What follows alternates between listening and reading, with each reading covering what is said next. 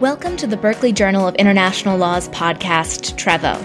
I'm your host, Haley Duradawan, and this is The Current State.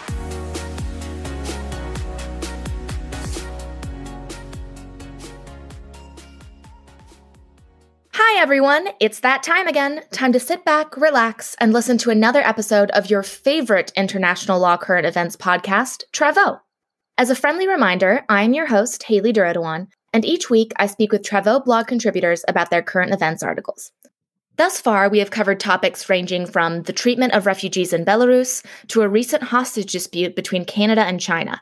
And this week we will be discussing a topic that weekly listeners will know is near and dear to my heart: maritime law. That's right, people. It's time to once more learn about the law of the seas. Today, I am chatting with Ria Mehta about a maritime law dispute between Somalia and Kenya. Hello, Ria. Hey, Haley. This case concerns the theoretical resolution by the International Court of Justice of a long-drawn dispute between the two nations. For the past 4 decades, Somalia and Kenya have been asserting contesting rights over a triangular portion of the continental shelf, which extends into the Indian Ocean through the borders of the two countries. This portion of the continental shelf is supposedly a treasure trove of oil and gas. In 2009, the two nations entered into a memorandum of understanding, whereby they decided to resolve the dispute through negotiations. When talks fell through in 2014, Somalia escalated the dispute for resolution by the International Forum in The Hague. After a lengthy period of 8 years, particularly on October 12, 2021, the International Court of Justice delivered its judgment on the dispute, finally delineating the maritime boundary. The methods used by the International Court for this purpose favored Somalia.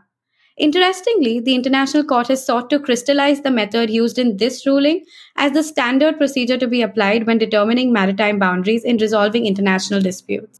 And how have Kenya and Somalia reacted to the judgment? The judgment was received with great jubilance by Somalia. Given the potential economic value of the disputed waters, the judgment has also assumed great political importance in the country, with President Mohamed Abdullahi Farmajo having placed the judgment on his mantle to receive political gain. In absolute contrast, Kenya has accused the International Court of bias and refused to afford any recognition to the judgment. Interestingly, after participating in the proceedings up until the submission of all written pleadings, that is after a period of almost 7 years, Kenya, as late as 2021, hinted that it may refuse to make oral arguments. Initially, Kenya cited the COVID-19 pandemic and its consequent impediments, including alleged poor internet connectivity in Nairobi, as reasons to avoid a virtual hearing. However, when 9 months later, Kenya notified the UN Secretary General of its decision to withdraw its declaration under Article 36(2) of the ICJ statute, it was clear that Kenya not only anticipated an unfavorable ruling, but also that the nation had no intention of abiding by it. This assumption was subsequently confirmed by Kenya's reaction, rejecting the judgment in toto. What happens now that Kenya has rejected the ICJ's judgment? Well, it appears that the finality of the ICJ's judgment does not determine the end of Somalia's struggle to enforce its claim over the disputed waters. The ICJ's judgment may be binding, but it is not enforceable. Amongst other measures, Somalia may have to seek the UN Security Council's aid in enforcing the judgment as per Article 94(2) of the UN Charter. It is also in Somalia's favor that Kenya has domesticated the statute of the International Court, as well as the UN Charter, by adopting them into its constitution, recognizing the general rules of international law as the law of Kenya. However, the availability of the aforestated legal resorts do not appear to deter Kenya from its active defiance of the judgment. Kenya has publicly vowed to protect its inherent right to its territory by way of pursuing all available means. At this juncture, it is pertinent to recollect that Kenya has only recently upgraded its naval base near the disputed waters to a full military base. Further, it is Kenya's declared belief that enforcement of the judgment will lead to a hazardous strain in the relation between the two nations. Kenya's outright refusal to abide by the judgment is further confirmed by the nation's withdrawal from the ICJ under Article 36(2). Pertinently, in 1965, Kenya had submitted the 5 circumstances which could attract the compulsory jurisdiction of the ICJ. The present case fell squarely within these circumstances. Regardless, Kenya alleges that the ICJ neither had the jurisdiction nor the competence to preside over the resolution of this dispute.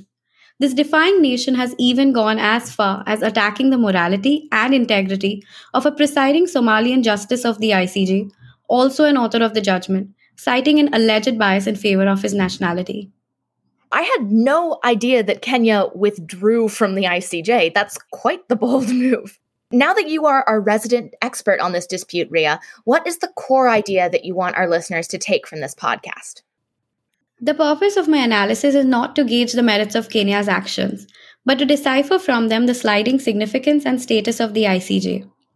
Kenya's actions in the present case evince a modern nation's obvious response to contemporaneous fight-or-flight situations. The present is a clear and great demonstration of nations pledging their allegiance to the concept of global unity and integration by agreeing to put themselves under the international community's scrutiny.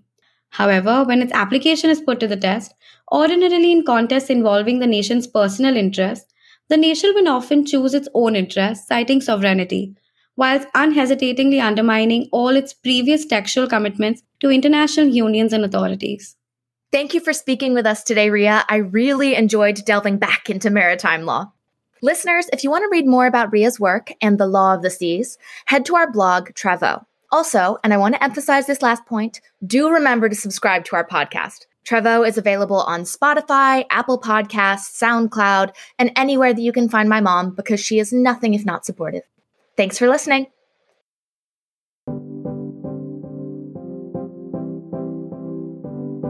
Thank you for listening.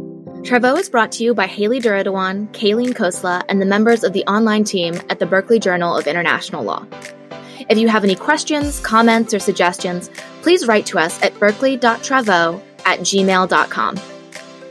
While we're committed to bringing you international and comparative law news and insight, our podcast is intended for academic and entertainment purposes only. The information presented is not legal advice and may not be current. Please check out the Berkeley Journal of International Law's blog, Travaux. See you next week. Au revoir.